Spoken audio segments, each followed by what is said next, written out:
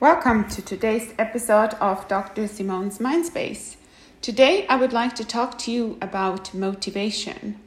Motivation is a term used in such a lot of ways that it has become less relevant to its original definition. Motivated shopping, motivated anything really. It's so motivated workouts, motivated partnership, motivated school environment. There's everywhere is motivation. But what does it actually really mean? And there I would like to go a bit into research. We can differentiate intrinsic and extrinsic motivation. The two are defined by their drive and goal being internal or external values to achieve, for example, when it comes to extrinsic motivation. So what is intrinsic motivation? Intrinsic motivation is an inner drive and satisfaction with the act we're doing. For example, the skiing. When you downhill ski, it's actually the skiing itself, the being on the slope, not the goal to be lining up to take the chairlift up again. So it's the pleasure of doing something rather than the end result, sort of the achievement of it. We're doing something, an activity, we're in a state of flow when we completely forget about what we're actually doing. And we're forgetting time, we're forgetting everything around us. We're one with the task. We're completely absorbed. If you've listened to a musician, they're in their world. They don't really recognize anymore what's happening around them. They're one with their experience. Intrinsic motivation is also a very productive and creative state. So intrinsic motivation is really a place where one desires to be because it's an act of pure pleasure, an excitement, something we really want to do.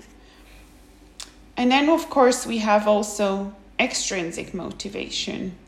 Extrinsic motivation is when we focus on external factors such as status and rewards, compliments, but also punishment. So we're driven by what kind of reward we get when we do a certain action. So it's rather the reward or the status than the actual pleasure of doing something that is driving us when we're extrinsically motivated. And of course, this is a problem when it comes to actually being creative and enjoying the act of doing something, because the more extrinsic values, the more status and the more rewards and compliments we give to people, especially if they're intrinsically motivated, it will destroy their actual pleasure in the thing they're doing. And extrinsic motivation is also less creative. It's prone to disappointment, anger, sadness if one cannot achieve the aspired external goal. So in order to achieve our full potential, it's really crucial to find our profession, our passion, and also teach students in school and universities to emphasize on intrinsic values and motivation. The more people do what they're really passionate about, the better their mental and physical well-being will be. Because we're doing what we love to do and we get positive reinforcement for it.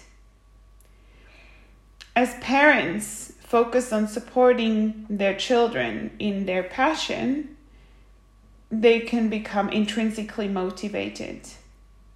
But oftentimes parents emphasize on good grades and status in school, which is counterproductive for intrinsic motivation and has also an impact on self-esteem. So I really hope this was helpful and insightful for you, and to hear a little more about the different types of motivation and how you can get into an act of flow, in a state of flow when you feel fully engaged with what you're doing. So hopefully more people will be motivated, and I wish you a wonderful day. Thank you for listening, and I look forward to your feedback. Take care. Bye.